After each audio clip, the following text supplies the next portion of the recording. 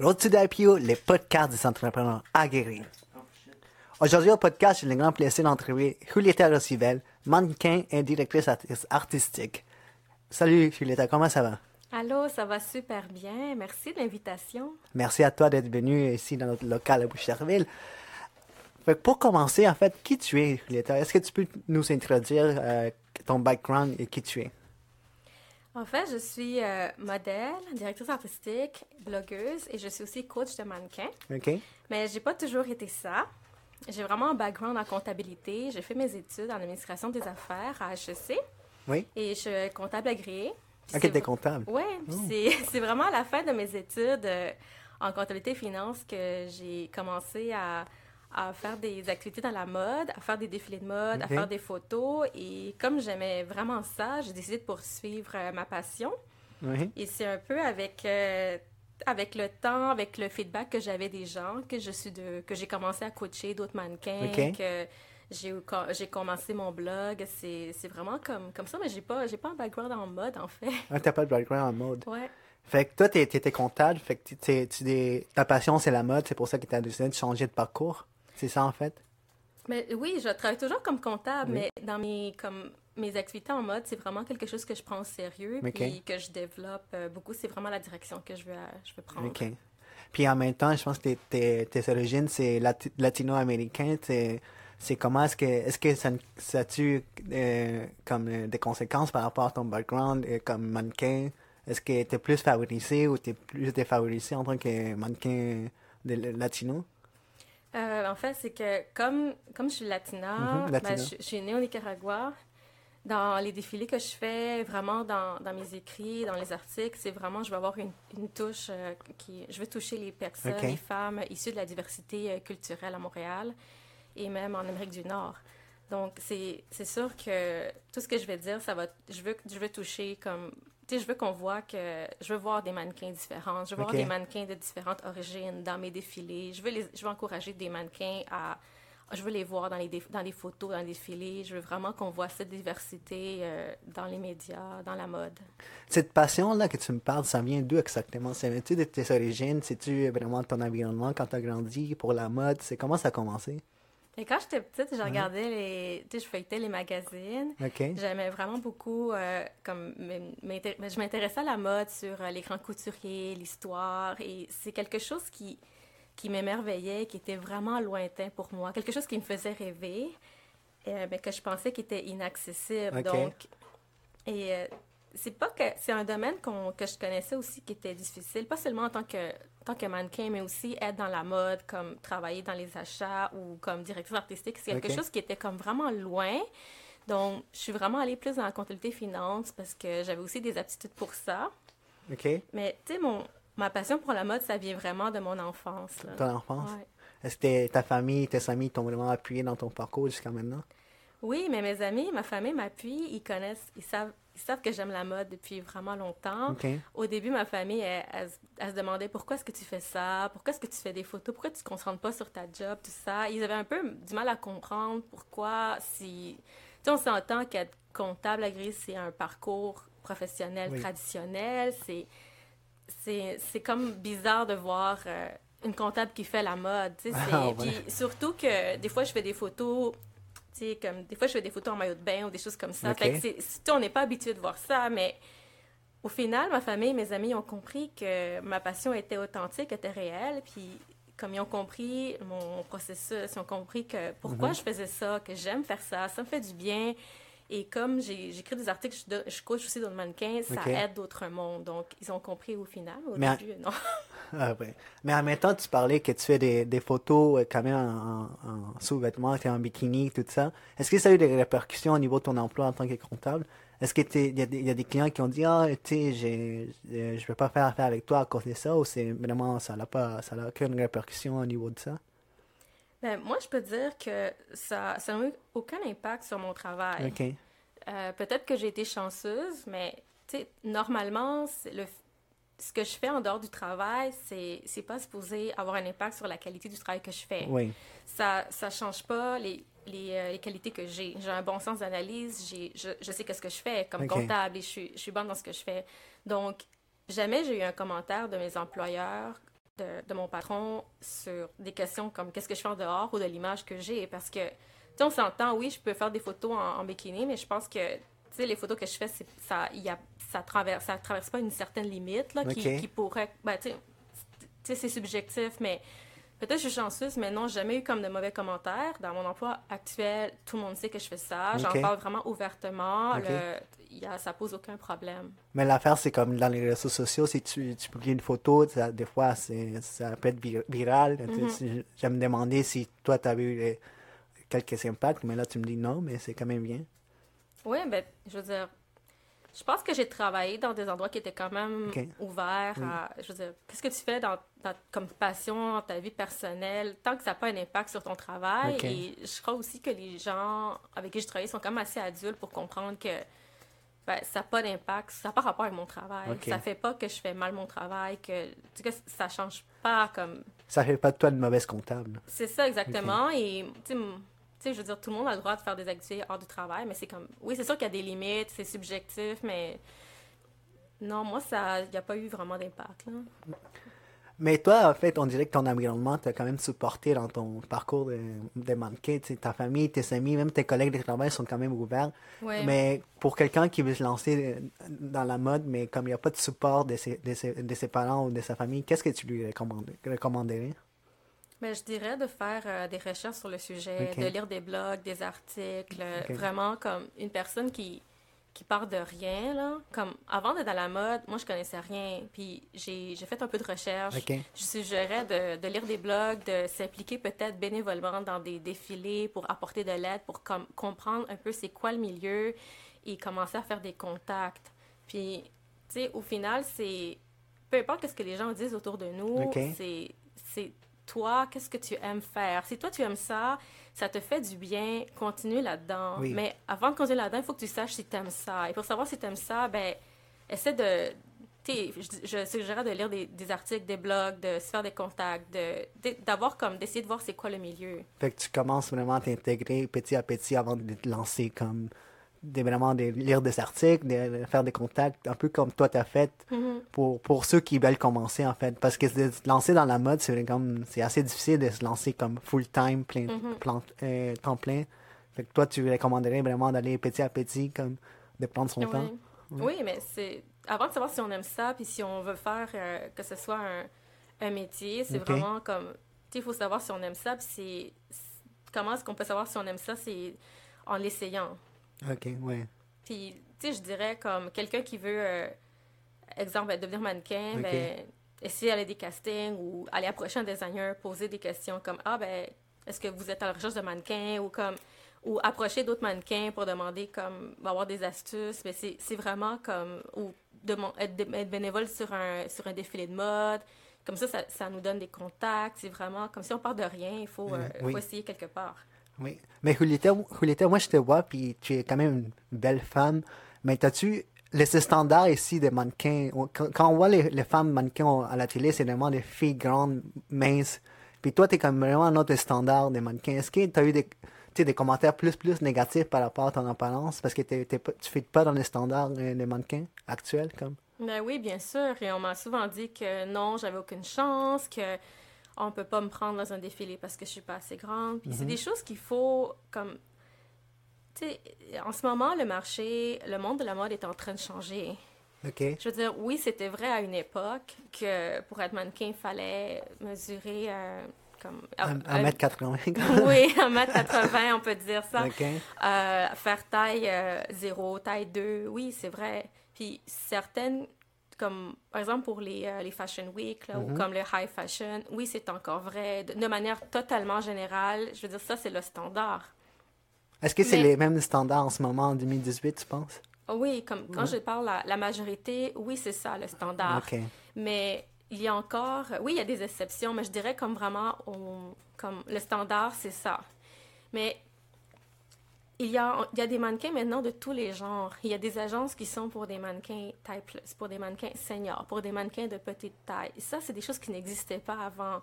Le monde est en train de changer. Les gens veulent voir des mannequins différents.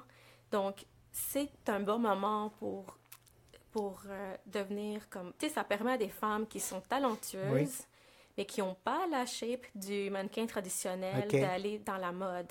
Donc, oui, moi, je suis petite, je fais pas taille 0, rien, et je suis plus comme, tu sais, je veux dire, d'habitude, les mannequins commencent peut-être à 16 ans, tout ça, je suis plus dans ces âges-là, mais, tu sais, maintenant, c'est une autre époque, donc, c'est sûr qu'il y a des choses que je ne peux pas faire, mais il y a des choses que je peux faire. Il faut focusser sur ça. Mais en fait, le monde veut vraiment voir du monde qui leur ressemble, des mannequins comme eux. Pas juste des mannequins qui font des tailles 0 et autres, qui sont pas vraiment la norme. Ils veulent vraiment avoir une diversité, comme tu dis, des mannequins un peu plus grosses, des mannequins plus âgés. Mais tant que c'est naturel et beau, c'est ça que le monde recherche, n'est-ce pas? Oui, et puis réellement, moi, en tant que consommateur, si je vois comme des images qui me ressemblent un peu plus, moi, personnellement, je suis plus portée à peut-être acheter une marque parce que je vois que ça représente des femmes comme moi. Donc, ce désir et comme ce besoin dans le marché, c'est venu par des besoins des consommateurs qui recherchaient à avoir plus de représentation, plus de diversité, et ça vient chercher les consommateurs. Donc, oui, il y a beaucoup plus de place pour des mannequins comme diversifiés maintenant. Avant, il n'y en avait pas. Donc, tu vois maintenant des mannequins issus de cultures différentes, de tailles différentes, d'âges différents, aussi avec des looks atypiques. Tu sais, on dit toujours les mannequins doivent avoir comme les traits fins ou comme les traits réguliers, le visage symétrique, mais il y a des agents spécialisés pour des visages différents, comme atypiques. Atypiques. Donc, oui.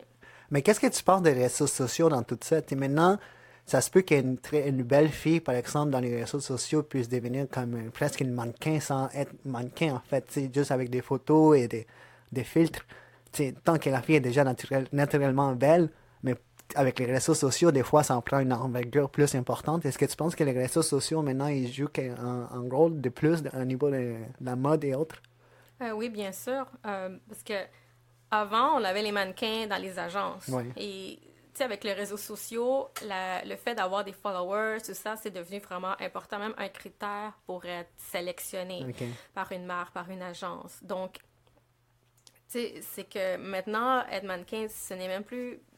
Tu sais, ce qui est en train d'arriver, c'est que c'est plus suffisant d'avoir comme un certain visage, un certain corps. Il faut aller chercher la personnalité aussi. Est-ce que la personne est capable d'avoir des followers, d'attirer l'attention? Ça, c'est devenu important. C'est-tu devenu les nouveaux standards aussi qu'on parle un peu? C'est les nombres de followers et le nombre de likes que tu as.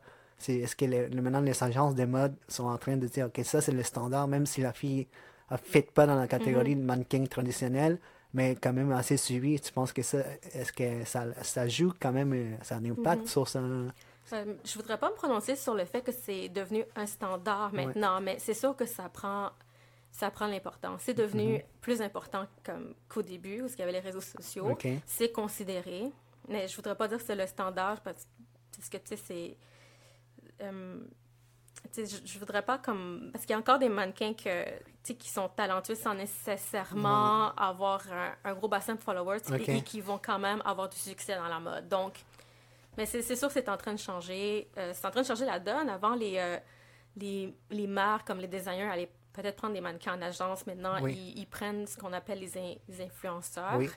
Ils vont prendre des influenceuses parce qu'ils ont une visibilité. Donc, engager une influenceuse plutôt qu'une mannequin. Tu vois, c'est en train de changer. En parlant de réseaux sociaux, en ce moment, on est en direct sur la page des Allure Technologies et sur Facebook et sur Instagram. Puis, où est-ce qu'on peut te rejoindre au niveau de tes réseaux sociaux, sur Instagram, Facebook? Facebook, Instagram, mon nom c'est Julieta Rosibel. C'est ça, c'est mon nom. Et si vous allez sur mon site web, www.julietarosibel.com, il y a les liens aussi pour me suivre sur Instagram, Facebook. On va mettre tous les liens sur la description par après au niveau du podcast. En parlant de ton blog, tu as parti un blog récemment qui parle aussi au niveau de la mode et de la confiance en soi, n'est-ce pas? Oui, c'est ça. Oui. Tu parlais, je pense, dans l'ensemble de tes articles, tu parlais comment s'accepter soi-même et comment vivre avec ses défauts. Le monde qui vont écouter le podcast, ils ne le voient pas, mais moi, je vois que tu as des cheveux comme gris. Ça fait-tu longtemps? C'est-tu naturel, tes cheveux? Oui, mes cheveux sont naturels. J'ai eu mon premier cheveu gris quand j'avais 15 ans. OK. Est-ce que toi, tu penses que c'était un défaut pour ta carrière de mannequin? Mais moi, j'ai dit ça comme juste pour... Oui, c'est... Ben, il y a eu beaucoup de personnes qui m'ont suggéré de me teindre les cheveux, que ça me donnerait... que j'aurais l'air plus jeune, parce que, oui, c'était comme... C'est sûr, c'est important. Mais j'ai jamais été mes cheveux parce que j'aimerais avoir du succès comme mannequin, bien sûr, mais je veux avant tout rester fidèle, à moi-même. Et moi, je n'ai jamais vu mes cheveux gris comme un problème. Je me sens pas moins belle parce que j'ai des cheveux gris et j'ai jamais été mes cheveux. Donc, pour moi, je me sens bien. Donc, je veux pas faire quelque chose pour avoir l'air plus jeune ou pour fitter dans un standard parce que c'est une norme. Parce que moi, je sens pas ce besoin. Donc, peut-être que oui, j'aurais plus de chance, mais je préfère être moi-même. Puis, tu sais, maintenant, j'en parle et des personnes, commencent à avoir leurs cheveux naturels et j'ai un impact positif sur des femmes. Donc, tu sais, moi, je suis contente comme ça. Fait que ça, tu sais, le fait d'en parler aussi, ça t'aide vraiment à clarifier puis t'affirmer que toi, tu peux vivre avec ça puis faire ta carrière avec ça. Puis c'est pas du tout en défaut, là, c'est vraiment que toi, c'est quelque chose qui t'a accepté. Puis le fait que t'en parles aussi, ça va aider d'autres femmes à en parler. Je pense que ton article sur ton blog, tu parlais de ça justement, puis d'autres femmes aussi qui ont des cheveux gris, puis qui vivent avec ça, puis qui sont bien dans leur peau aussi.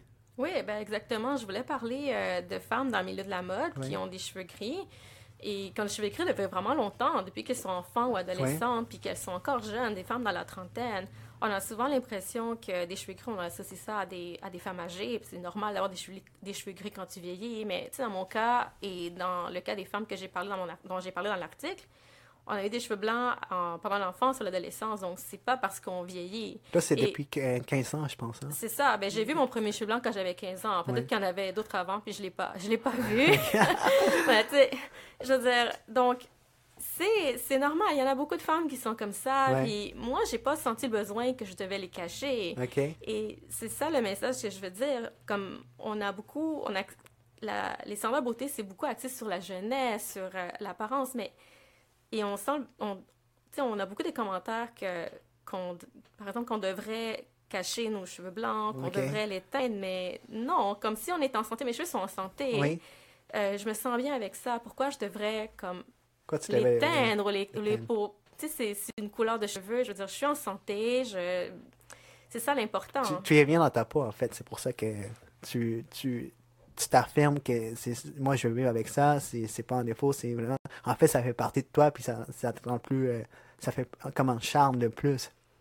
Mais les gens me disent, il y a certaines personnes qui m'ont dit que ça me donne du charme, que ça donne un look original, mais tu sais, j'ai des cheveux blancs depuis que j'ai 15 ans, j'ai toujours eu des cheveux blancs, donc presque toute ma vie, je les vois plus. C'est les autres qui les voient. Moi, je suis habituée de me voir. Mes cheveux sont comme ça. Donc, ils n'ont pas toujours été apparents, c'est vrai. Ils ont commencé à être apparents dans les des dernières années, mais j'ai toujours su que j'avais des cheveux blancs. Donc, c'est comme ça fait partie de moi. Donc, je sais pas. Moi, personnellement, j'ai pas vu qu'il y avait quelque chose de très spécial là-dedans. Mais tu as fini par l'accepter. C'est une habitude que... Ouais. Mais c'est bien. Je l'ai accepté vite et je te dis que contrairement à d'autres personnes, d'autres femmes qui vont l'accepter en vieillissant ou comme après, moi je l'ai accepté assez vite là. Quand j'avais 15 ans, j'ai eu mon premier cheveu blanc. Oui, j'ai paniqué, j'ai eu peur. Je dis ok, je suis vieille maintenant ou de quoi je vais avoir l'air quand je vais avoir 40 ans. Puis, mais on dirait que je me suis dit, écoute, j'ai un cheveu blanc, je peux pas arrêter le processus. C'est comme dans 10 ans j'en aurai plus, dans 5 ans, dans 20 ans, dans 30 ans, whatever. Et donc si je l'accepte pas maintenant, c'est quand est-ce que tu vas l'accepter? C'est quoi? Je vais traîner ça pendant toute ma vie et je peux pas comme me complexer plus que ça. Donc, j'ai juste fait comme, écoute, c'est ça que c'est ça, c'est ça qui est ça et mes cheveux vont être comme ça et OK.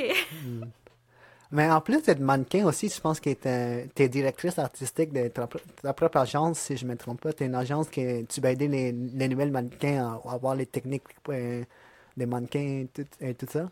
Oui. Ben, en fait, j'ai pas d'agence, mais oui, je donne des ateliers de coaching pour la démarche, pour des défilés de mode, ce qu'on appelle comme catwalk. OK. Donc, tu sais, j'enseigne la posture, que je donne des trucs pour améliorer la démarche, comment poser, comme différents vêtements, l'expression, le rythme. Vraiment, mon atelier s'adresse, en ce moment, ça s'adresse à des mannequins débutantes ou qui ont peu ou comme ils ont peu ou pas d'expérience dans les défilés. Mais c'est que je leur donne des trucs. Je leur apprends aussi comment se présenter à des castings. Aussi, je leur apprends des trucs comme comment se débrouiller comme pendant les défilés ou comme comment se préparer.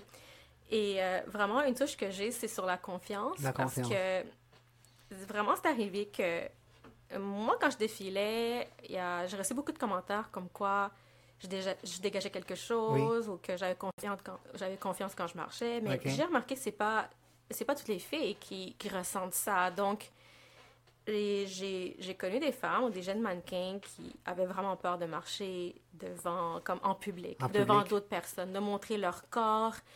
Et j'ai vu, ces filles-là voudraient faire des défilés, mais il y a quelque chose qui les empêche. Et ces filles-là ont du potentiel. Et comment est-ce que je peux les aider à travailler là-dessus? Parce que c'est pas donné à tout le monde, ça se travaille. Ça se travaille. Oui, et tu sais, je veux dire, moi maintenant, je fais des défilés, je fais des photos, puis tu me vois parler ici.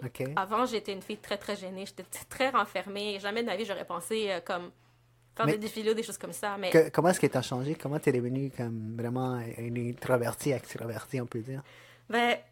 C'est comme... J'ai pensé moi-même que si je voulais faire certaines choses, il fallait que je fasse des changements dans ma vie. Et je te donne un exemple. Quand j'étais au secondaire, j'étais renfermée, là, j'étais tellement gênée, j'avais pas d'amis, j'avais peur de parler aux gens. Mais je me suis inscrite dans l'équipe de cheerleading de mon arrondissement. Parce que je me dis, peut-être ça va m'aider à me dégêner, à connaître d'autres personnes. Et tu sais, moi, c'était un choix conscient que j'ai fait.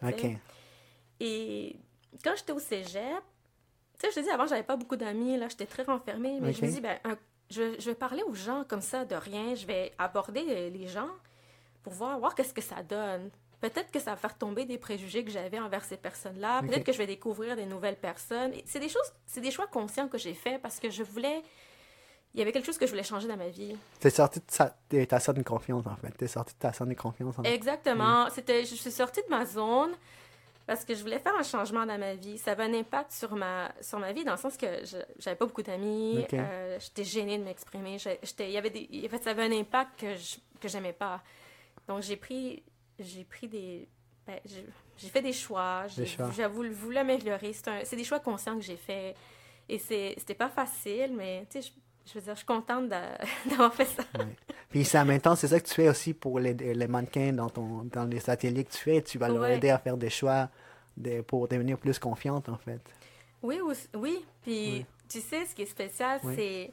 Je reçois beaucoup de confessions quand je fais ces coachings-là. Il y a des filles qui me disent pourquoi elles manquent de confiance, d'où ça vient.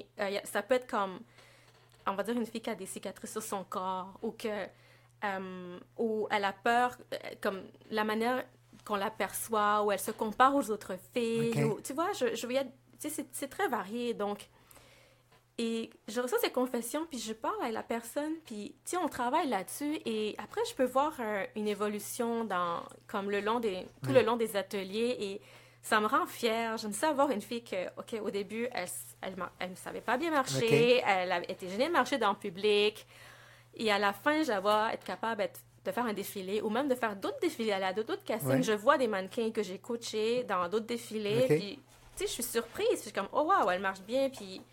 ça paraît qu'elle aime ça. Donc, tu sais, c'est des choses que j'aime faire. Ça me rend fière. Ça te rend fière, puis ça rend plus confiante de ton travail aussi, tu sais. Oui, mais parce que, tu sais, faire des défilés, ça a l'air un peu comme superficiel, hein? Comme, c'est la mode, les paillettes, c'est un peu les photos Instagram, mais pour certaines femmes, c'est tout un défi, hein, de marcher devant des personnes, la tête haute.